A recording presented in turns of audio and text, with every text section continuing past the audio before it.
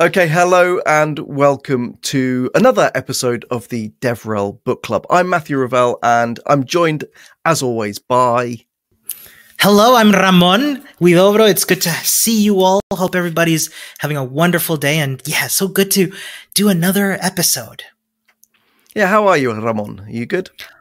All fine here, thank you. I'm having a very solid start to the year, settling into the new things I'm doing, trying out some new things. I'm excited. I'm excited. How about you, Matthew?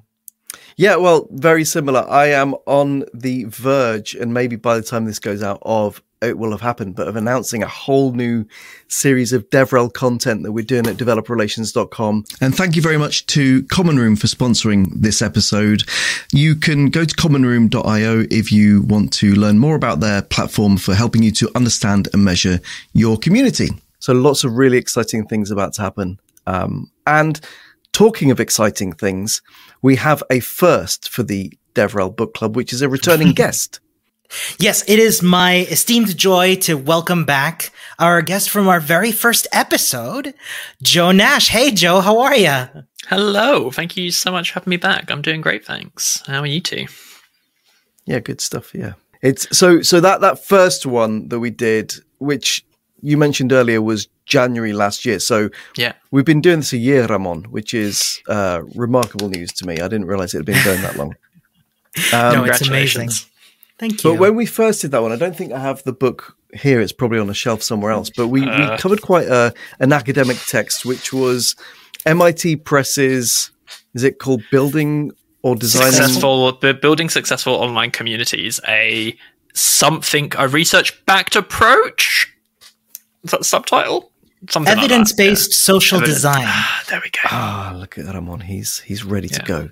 But that was an academic text which had lots of relevance to what we do in developer relations. And yes, we're going for a similar approach this time. Joe, you have brought us the Cambridge Handbook of Computer Education Research, which... A chonky boy. Yeah. All 901 pages of it. So, Joe, we've got to ask, why this book in particular? Why do I keep doing this to you? My new January rhythm is bringing oppressively academic texts to your poor book club. Why this book in particular? So I think we spoke about it on the first episode with the Building Successful Online Communities books, which is one of the things I found really useful about that book was there is a bunch of stuff that we are taught or we learn as DevRel practitioners that to some extent we take for granted, right? Like we're told them by people senior to us or by DevRel Talks, etc. That like this works and this is this is the way we do things, and some of that is backed up by things people have seen in their roles, but that community book, what it was really interesting about it for me was like it had studies and citations galore from the scientific literature that it clearly explained the things we were seeing as professionals. And that was really exciting to me. I really loved having that evidence, that data.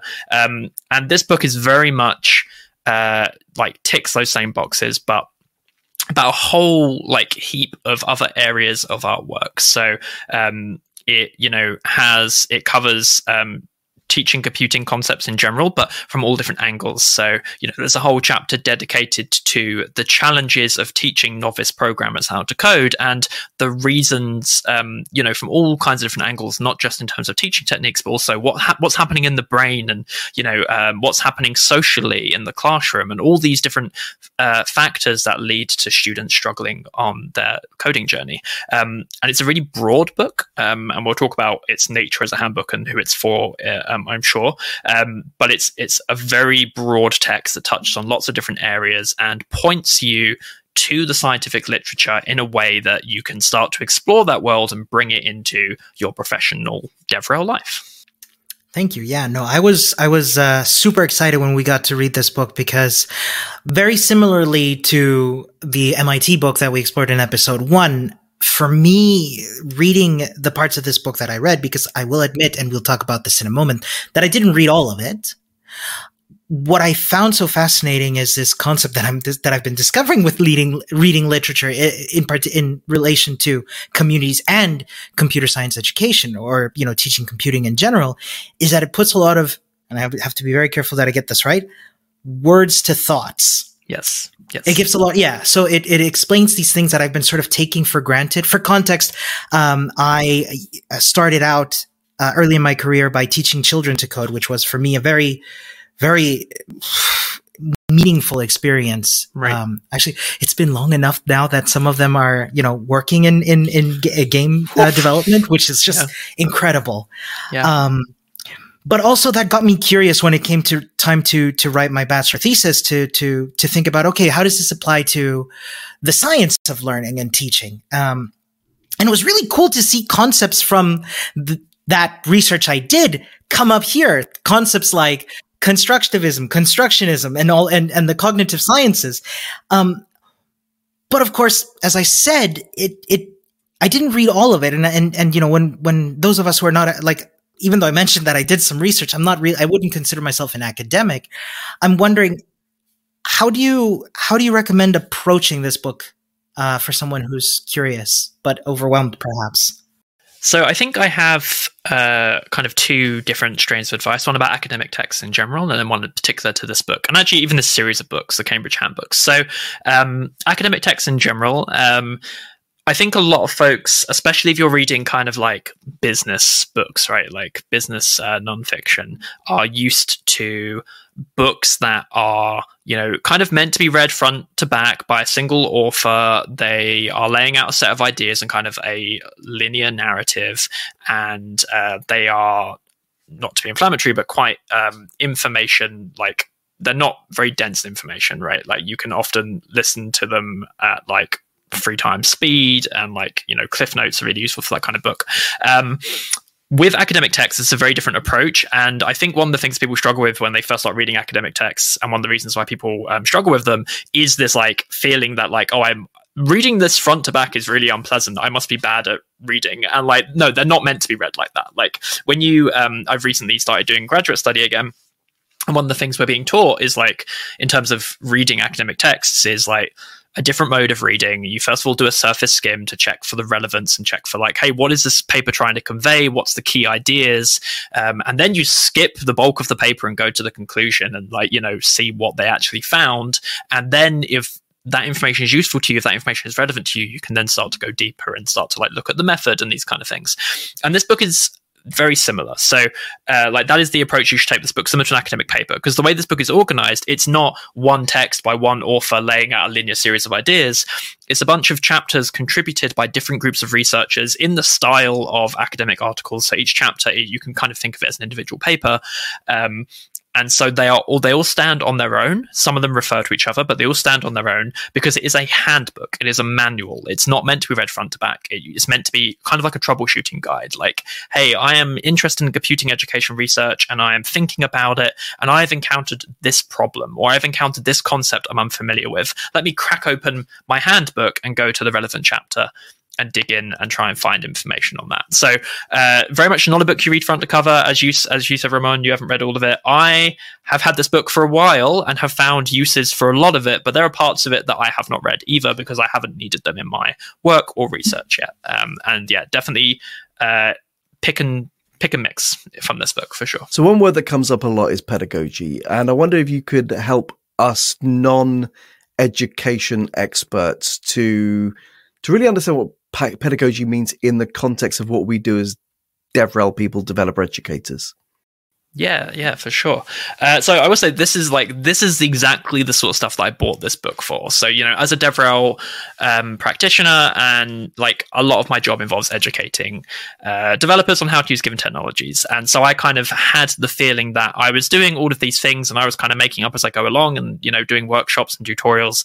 And I was like, wait a minute, but teaching exists and there's a degree in teaching, so surely there is science for this.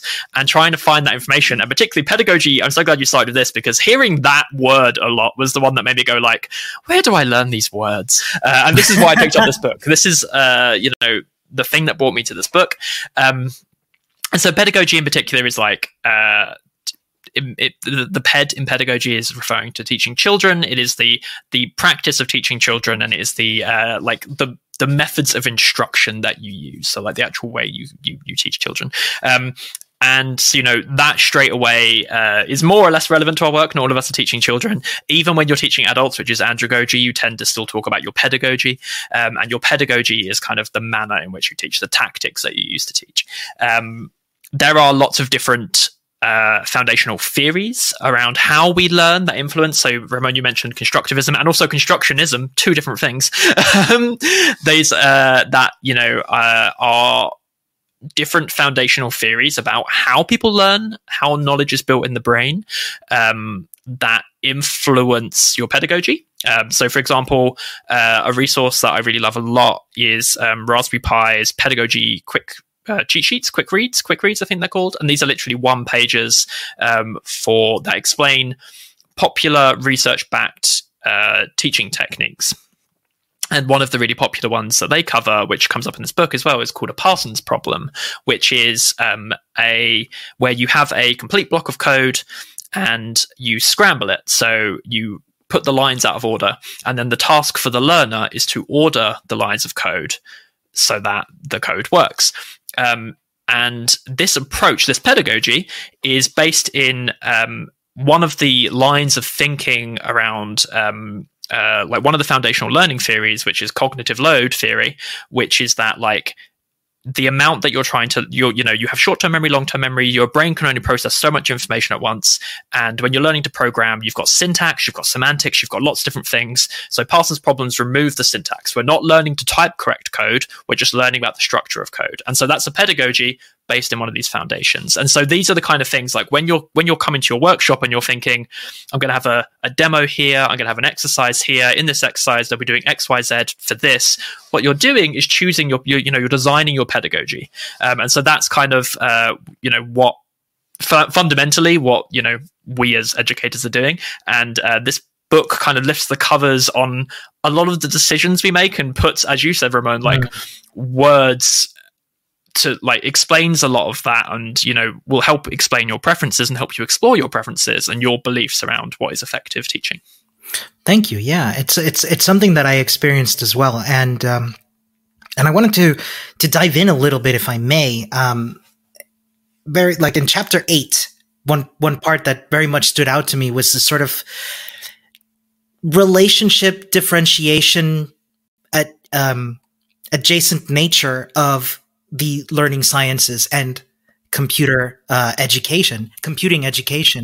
In particular, the book talked about something that really resonated with me was, for example, I'm going to quote the book, if I may, on page 208. For example, a computer scientist might build educational software based on a sequence of concepts that need to be learned. If the computer scientist was also a learning scientist, they would design the learning experience about how these concepts connect to the existing cognitive architecture that the learner has and the identity, motivations, and experiences of the learner. And what this really said to me was sort of, if I were to think to the sort of most fundamental computing education step, or one of the beginning ones, is the Hello World program, right? What can you tell us about I'd love to hear what your experiences are between these two. Yeah. I think, so I guess like a key thing to touch on here is like bridging the gap between, computer scientists and learning researchers is very much the aim of the book. So, the book is aimed at two groups of people, kind of distinct, which is like computer scientists who are interested in the learning scientists and learning scientists who are interested in computer education. And so chapter 8, the learning sciences for computing education chapter, is the chapter literally made me want to buy this book, is the chapter that says like, hey, you are a, computer science person, here is what you need to know about how learning works. And so I think that's very like, that's the context, exactly that, like this is the exact context which I came to it. The example you gave is the exact context which I came to this, where it's like, I have been doing lots of workshops and talks my whole career, and I've observed things that work and observed things that didn't.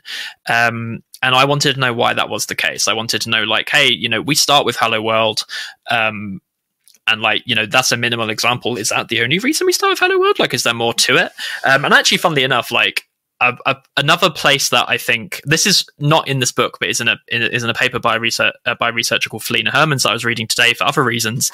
But like, there is so much we can learn about our jobs from the adjacent like fields of psychology and cognitive science that are covered in this book. And like a really key insight from this paper today that's almost like mentioned offhand is like is talking about the link between learning programming and learning natural language. So learning spoken languages, English, German, whatever, and talking about how children acquire language, and in particular how children acquire punctuation, and the finding that one of the last things that children acquire in natural language is the parenthesis and the colon, which are fundamental pieces of syntax in most programming languages. And you know what language doesn't rely on parentheses and colons very often?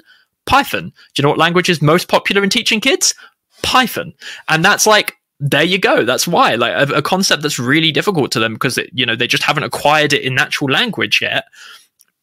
And we've just like, I always thought, Python's an easier language. Why is Python easier? Well, it's simple, whatever. But like, I wouldn't have made that connection, right? And so it's that kind of stuff that's really interesting to me, that kind of stuff that, this chapter and the example you gave, those kind of connections that it makes. And the ones with, cognitive science as well, I also think are super important. Like this book has a whole chapter on it. It's chapter 9. There's also another great book, again, by Feline Hermans, which we've spoken about for this podcast before, or I'd spoken about doing for this podcast. I don't think we've done it yet, which is called The Programmer's Brain.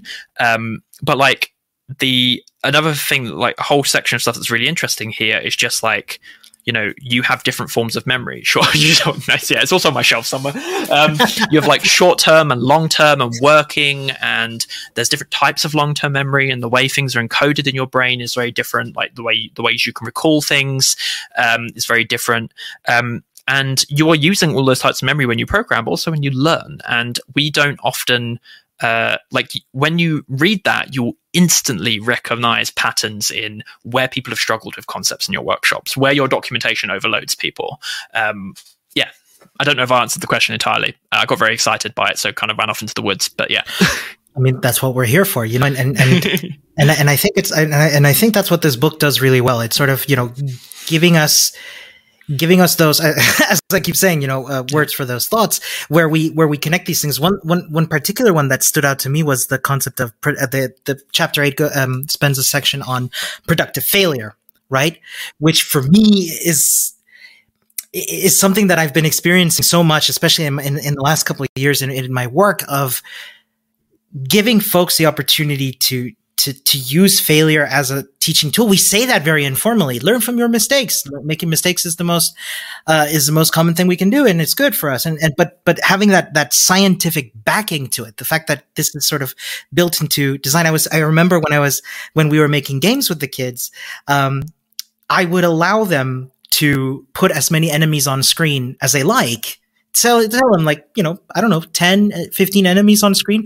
And they would just, mash that number 9 until their computers froze. And that's when they had an understanding of, for example, how much computing power goes into, a game working. They get the mental model of what's happening in the machine, right? Like in a way that you couldn't intentionally teach. And I think that's this chapter in particular. And I think I said this to you before in the Slack. This chapter in particular is kind of like, if you think about, like, if listeners think to this, like reading this, like if you take a moment now to jot down on a piece of paper, just like your top thoughts about like what is good to do in a tutorial, or what is good to do in a demo, or what is good to do in a documentation portal or a workshop.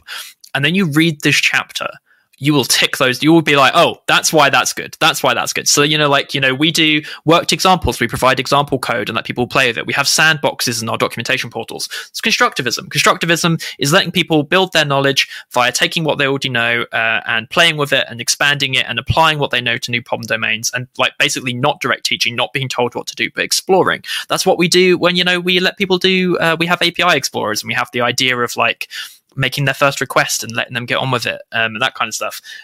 Cognitive apprenticeship is another one in here that's really interesting, which is the idea that throughout history, training, lots of, like the way we've kind of trained people in lots of trades is via apprenticeship, master to student, small class sizes, like a single apprentice, single master kind of thing, real SIF setup.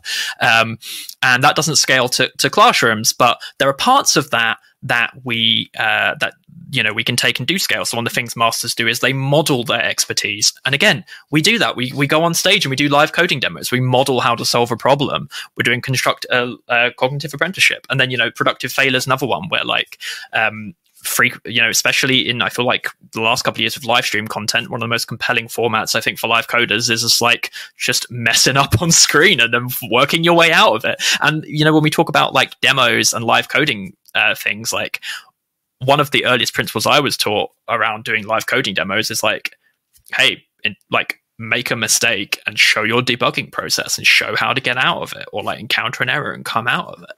And there's literally every single thing I know about communicating technical information is one of these theories, which is so exciting.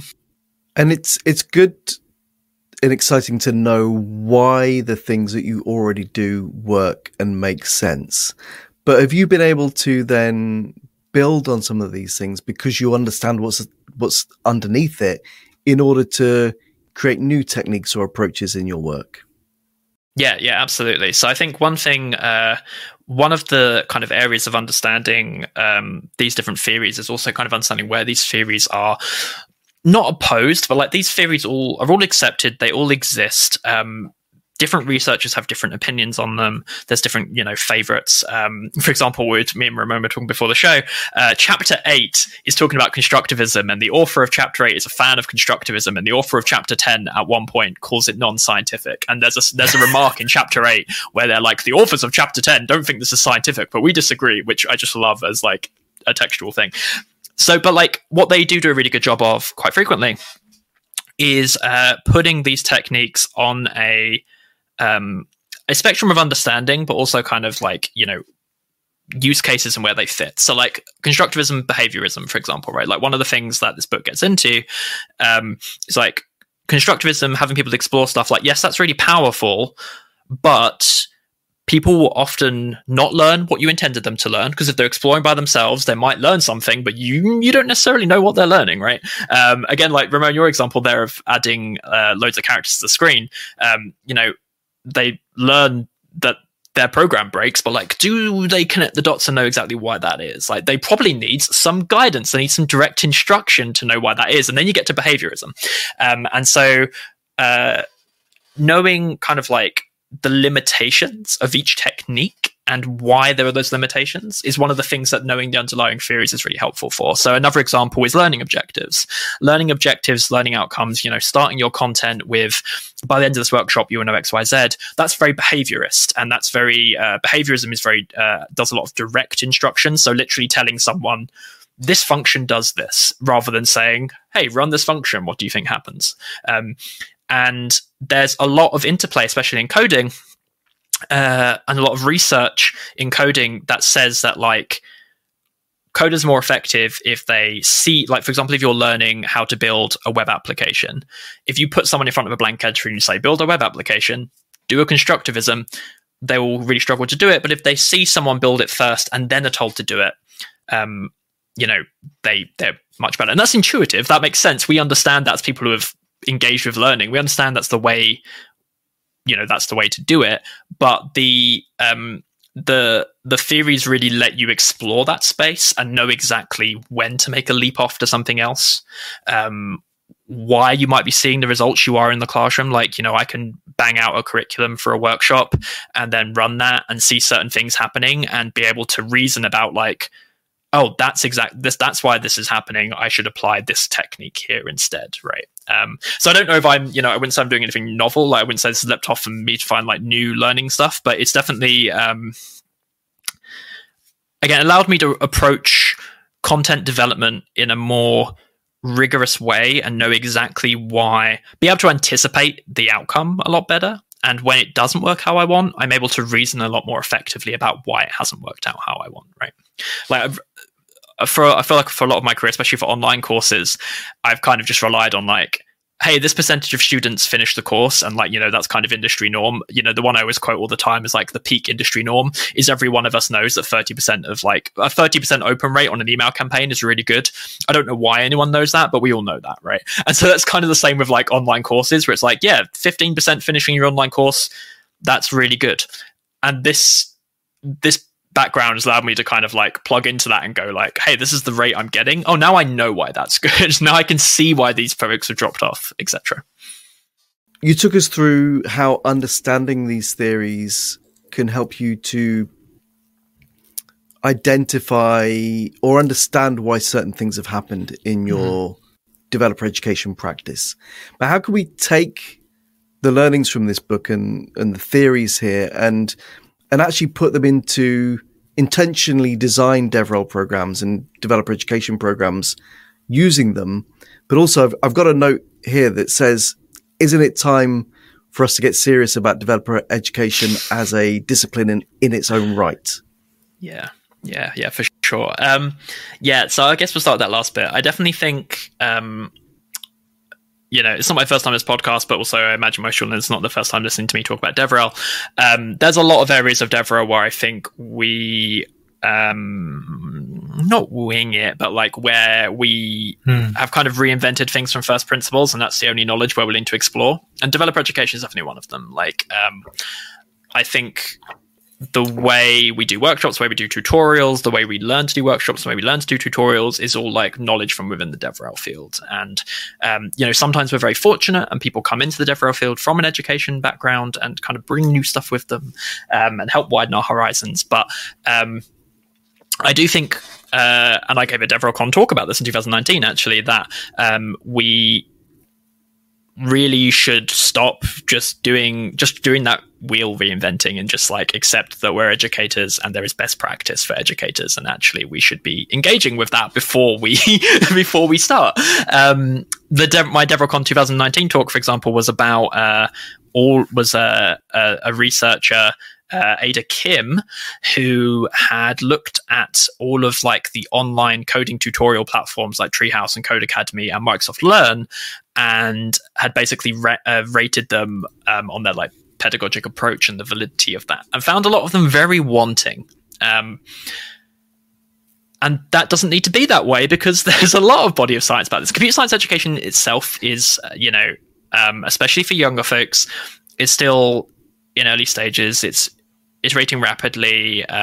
There's a lot of, lots of countries have brought in new curriculums, and it's been more or less successful for various reasons. And so it's not a perfected science by any means, but there's still a lot of stuff there that, we should definitely be drawing on. So in terms of drawing on that, I think the easiest way to do it is, without understanding any of the foundationals, without getting really deep into learning sciences, have a look at some of the pedagogic approach, I don't know if that's the correct word, pedagogy that teachers are using in classrooms, bearing in mind again that these are for kids, and so they will need adapting for your work. But just think about why are these the techniques they're using, and do they apply to me? So again, a really great resource for this is Raspberry Pi's Pedagogy Quick Reads.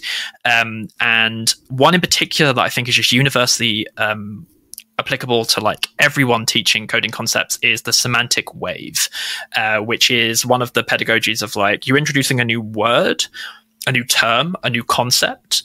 What is the process that people go through the semantic wave between like understanding the meaning and the semantics of that word and incorporating it into their knowledge? And that is like, we all introduce new concepts for our technology, whether we're doing like, whether we're advocating for a library in a programming language as probably a concept, or your company's got a completely novel API or something like that, there will be new concepts. And so the semantic wave is universally applicable, and is a technique that you can use to structure your content immediately. You just pick up that sheet and you go. And there's loads of like things like that. Well, they're not, some of them are addressed in this. So Parsons' problems is addressed in this book, and you could probably implement Parsons' problems from the recommendations in this book. But just as a blunt instrument to get started, the Raspberry Pi Pedagogy Quick Reads, you will find something useful in there for sure. Thank you. Yeah, that's really good to know as well. And I think what you touched upon there, especially, and also in your talk from 2019, which I'm going to have to go watch, because that sounds like something I'd like to very much get a lot of use out of. So thank you for that. Something that this book touches upon that I've been thinking a lot about recently as well is this concept of, teaching concepts, especially to novice programmers, to emerging developers, people who are getting started. And one thing the book mentions in chapter 12 that really stood out to me is this sort of lack of a agreed upon list of topics that need to go into an introduction to computer science, which, I mean, that's a knowing chuckle. Like, I think a lot of us have been there of thinking like, what, how do we, do this? I'm curious. How does, reading this section on, making content accessible to novice, programmers. And when I mean accessible, I don't just mean, in the approachable sense, but also, well, accessible really in every sense of the word. How has this affected the way you approach teaching concepts?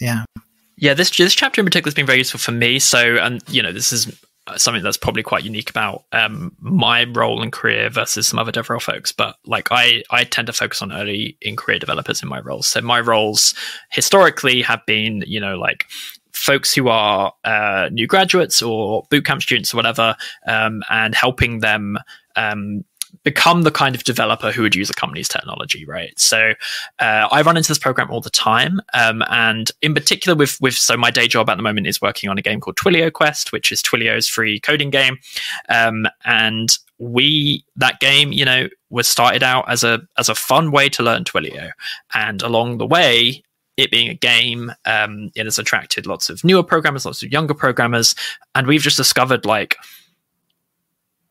the incredible gulf between like what even a couple of years into the industry, like what to be able to interact with an API like Twilio, and what someone fresh like to programming knows about a computer and the difference between them. Like it's like some really common, I guess, like things that like I encounter daily is like we spoke a little bit about students learning, that a computer can crash, but like just understanding, like having a mental model of what a computer is and how it works is not intuitive. Like people don't, and that might be taught, might not. Like my computer science degree, we started programming in ARM assembly, like assembly language. And, that doesn't, lots of people will look at a computer science degree and say, well, that doesn't set you up with the skills needed for a job. You need to be learning JavaScript. And like, yeah, sure, I like can't go get a job writing assembly. I could go get a job writing assembly, but I'm probably not going to get a job writing assembly.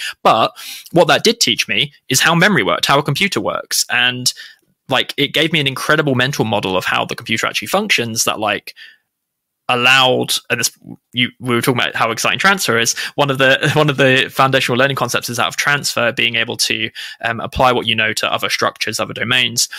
I was able to transfer that knowledge to when I encountered more dynamic languages. When you get into JavaScript and Ruby, you learn about the difference between the stack and the heap and where data is stored and how variables are accessed, and shallow copying versus deep copying. That all just intuitively makes sense if you know how the computer works. But if you don't know how the computer works, and you are, defining an object in JavaScript and you're assigning it to a variable, and then you're editing the original object, what the hell happens there and why does it happen? You have no idea, right? Absolutely no idea. And you can't be taught that without being taught how the computer works. And so these are the kind of things that like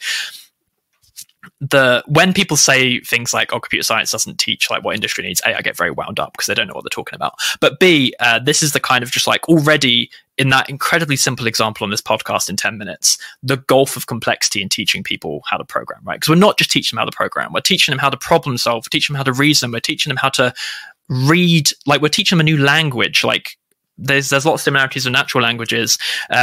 You're teaching them how to respond to a feedback system. Like no one knows how to interact with error messages when they first encounter them, or how to understand them. Like there's so much there. And again, like a lot of that I'd observed just from my work and had started to kind of put into my content. But then like this novice programmers chapter 12, like breaks down the cognitive processes that are happening in a novice's programmer's head. Like it talks about, like it correlates different failure rates seen in schools with like, why that might be happening and the different structures of courses. And they analyzed courses in aggregate. There's a paper, I don't think it's cited in this one, but it's another paper that looked at like in America, they have very uniform course names for computer science. So like CS1 is always the first module. And this paper found that like there's basically no consistency between what's in a CS1. So all these courses called the same, but you have no idea what someone has learned from CS1. And this book points out that like of CS1 students, like less than 38, I think it was 38% was the figure, something around that can't write a basic for loop that works out an average of an array. But they're learning something, right? Like it's so fascinating. And I think it's just that complexity that like we talk a lot in DevRel and in content about like the curse of knowledge, about like once you've learned something, it's difficult to teach someone it because like you no longer have that viewpoint, that empathy of knowing what it's like to not understand that. And like this chapter alone points out the so many ways that is true, and why it's true. I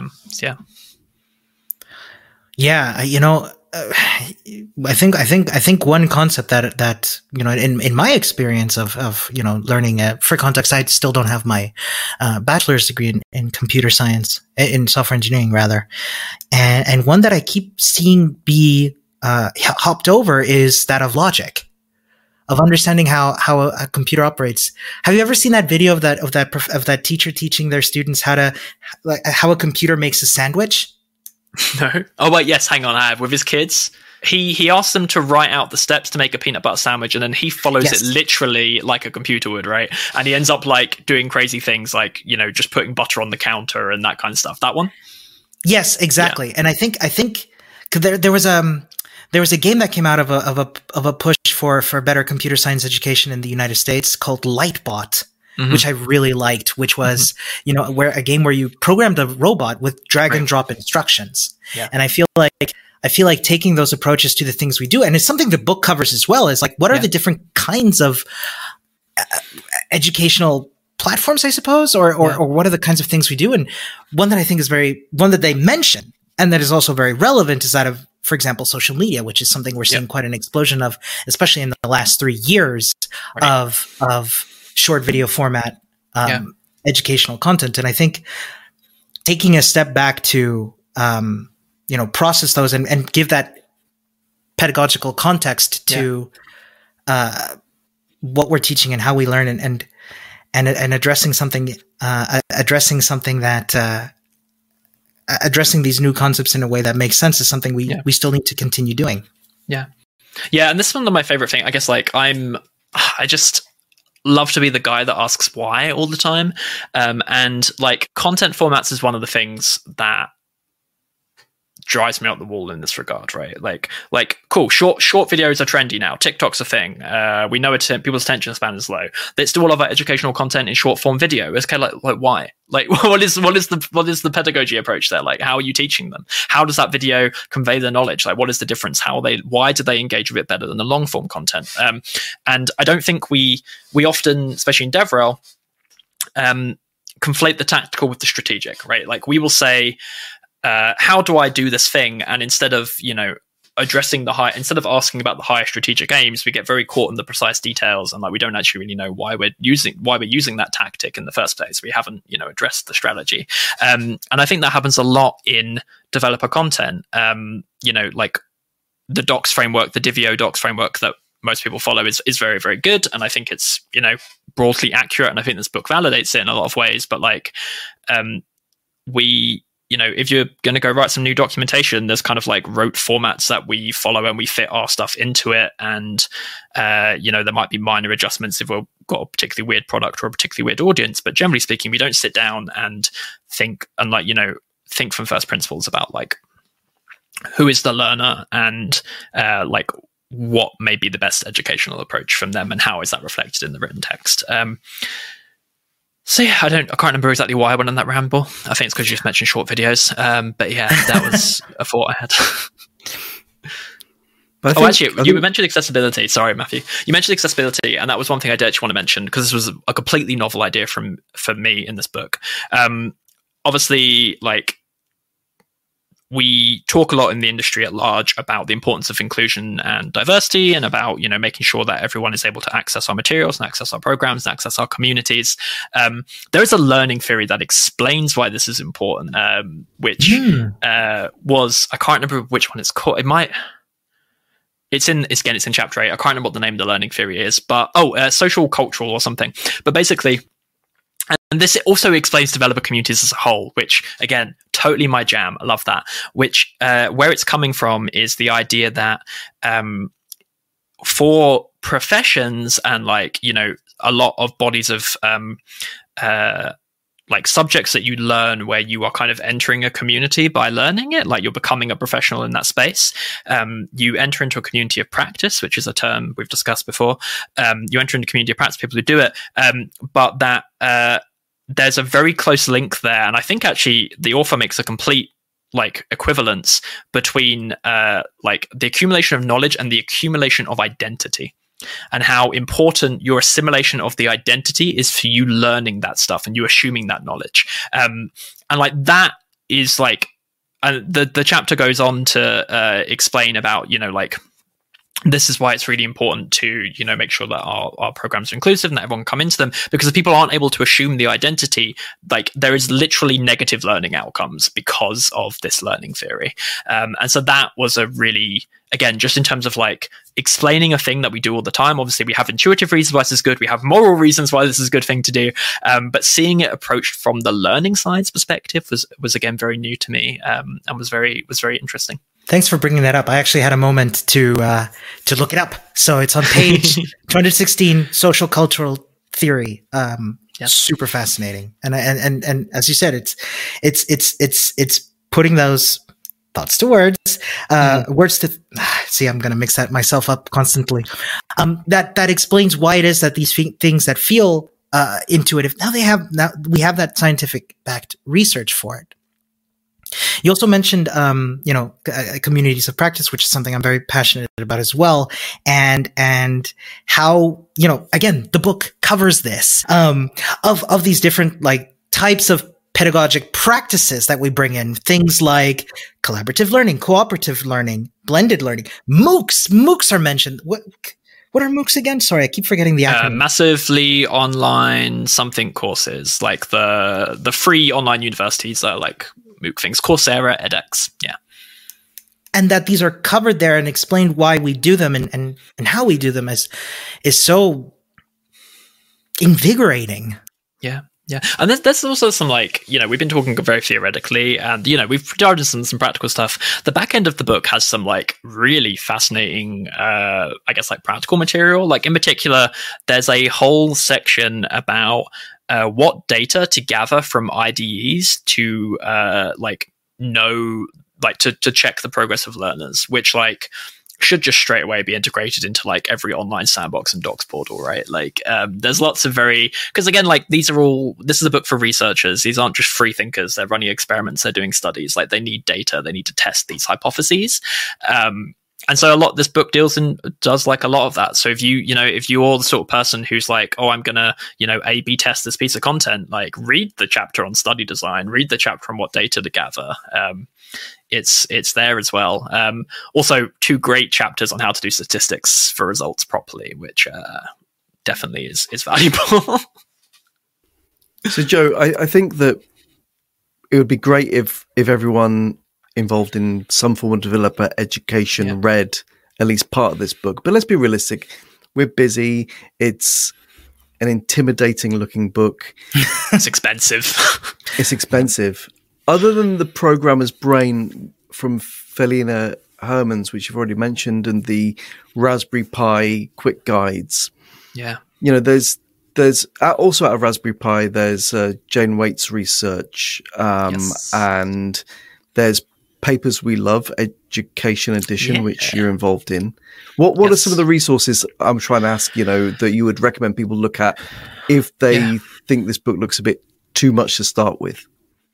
Yeah, so I guess first thing I would say is just on this book, in terms of accessibility of this book, if you have a academic login of any form for any reason, whether because you're an ex-student or because there's a student in your life, you can download chapters of this book for free from the Cambridge website. So it's possible to get hold of this book without having to buy a huge thing. The Raspberry Pi. So Raspberry Pi is two entities. It is the company that builds and sells the computers, and it's the Raspberry Pi Foundation, whose mission is broadly to further the aims of computing education. The Raspberry Pi Foundation does loads of really good material. As I said, the pedagogy quick reads. They also put out larger books that are free. So they put out the Big Book of Computing Pedagogy. So, I mentioned those different techniques that teachers use that you can just pick up and apply. That is a book explaining all of them. You mentioned Jane Waite. Jane Waite what is a researcher of the Raspberry Pi Foundation. Jane Waite did a summary report for educators where her and a co-author looked at 150 computing science education papers and distilled the findings into one report that teachers can pick up and immediately go and say, I want to do this, this, and this. And you can do the same. And that's for free again online. So Raspberry Pi Foundation, those stuff. They also do computing education research seminars every Tuesday that are free to attend. You can sign up for those. Felina Herman's book is really great for the cognitive chapter. If you're interested in what we've been talking about, the long-term, short-term memory, Felina Herman's book is basically just you can just buy that. And again, the great thing about buying a book by a researcher is it's probably the book that is for sale is probably not the first time they've explored those ideas. Go look up any of these researchers. Go look up the chapter list for this book online. If any of this is interesting, look up the author, find their Google Scholar, and chances are they wrote that chapter because they wrote a paper that's almost the exact same content, right? So you can find these papers that cover these ideas.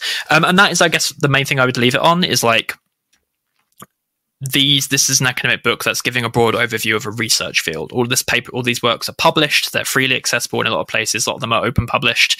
There's a collection of computer science education conferences, which are ITSE, SIGSE, and a bunch, I can't remember. But if you go to the Papers We Love Education README, there is a list of the conferences we draw from. Papers We Love Education is a reading group for computer science education papers. Come and join us. But we also link to a bunch of interesting papers in there and the journals we get them from. So that's a really good place to start, just digging in. And the way academic journals work is they'll hold a conference every year, much like we do. We hold conferences, and people submit their papers to the conferences, and then they go and present them in person. But that means that if you just want to know what's happening in computer science education, just go look up the proceedings for the current year's conference, and there'll be a big listing of all the papers, and you can just dabble and poke through and see what researchers are talking about this year. And it's worth saying as well that both Felina and Jane had talks at DevRelCon deep dives last year, if you want to find those on developerrelations.com. Well, Joe, Ramon, I found this fascinating, and it's something I really wanted to dive more into. And I have to say that precisely this kind of crossover of learning from another area, bringing it into developer relations, is exactly what interested me in this book club in the first place. So thank you, Joe, for bringing this book to us. Ramon, any last thoughts? No, this has been absolutely fascinating. I said this is a topic that I keep coming back to, in part thanks to Joe. Thank you so much. Bringing me back and getting that excitement out of me. So I'm super thankful. And, it's like you said, it's having these crisscrossing areas come back into DevRel and talking about them that make this podcast so valuable to me. And I hope for others as well. So thank you both. Joe, if people want to keep in touch or follow along what you're doing, what's the best way for them to do so? Yeah, good question. I am Joe Nash at Hackaderm on Mastodon. I do a couple of media things on the interwebs about computer science education in particular that I would recommend. The last Thursday of every month, I run Papers We Love Education, which, as I said, is a reading club for academic computer science papers. We often have the authors come to talk about their papers. So I'd recommend coming along to that. You can find more about that on GitHub at the Papers We Love organization /edu. And I said I work on an educational game called Twilio Quest, but I think the most relevant thing for that is the second Tuesday of every month. Me and the the Twilio Quest developer Ryan Kubik, play other educational video games and discuss how those games are teaching and communicating their concepts and what we can learn from that as game designers and educators. So that is called Press X to Learn, and that would probably be the other thing I would recommend. How far back do you go? Because you're making me think of things on the BBC Master System from when I was a kid, like Granny's Garden, and I'd love to see you tackling some of those 8-bit games. We were going to have one of the devs who worked on oh my god, what's the really old American like frontier game? Pilgrim's Trail. Yeah. We were going to have one of the devs who worked on that come on, but unfortunately our contact left the company. But yeah, we go back pretty far. We've done a lot of Zachtronics. We've done like things like Code Combat. We've done a lot. Great. That sounds superb. Well, thank you again, Joe. We'll see you around. Thank you so much.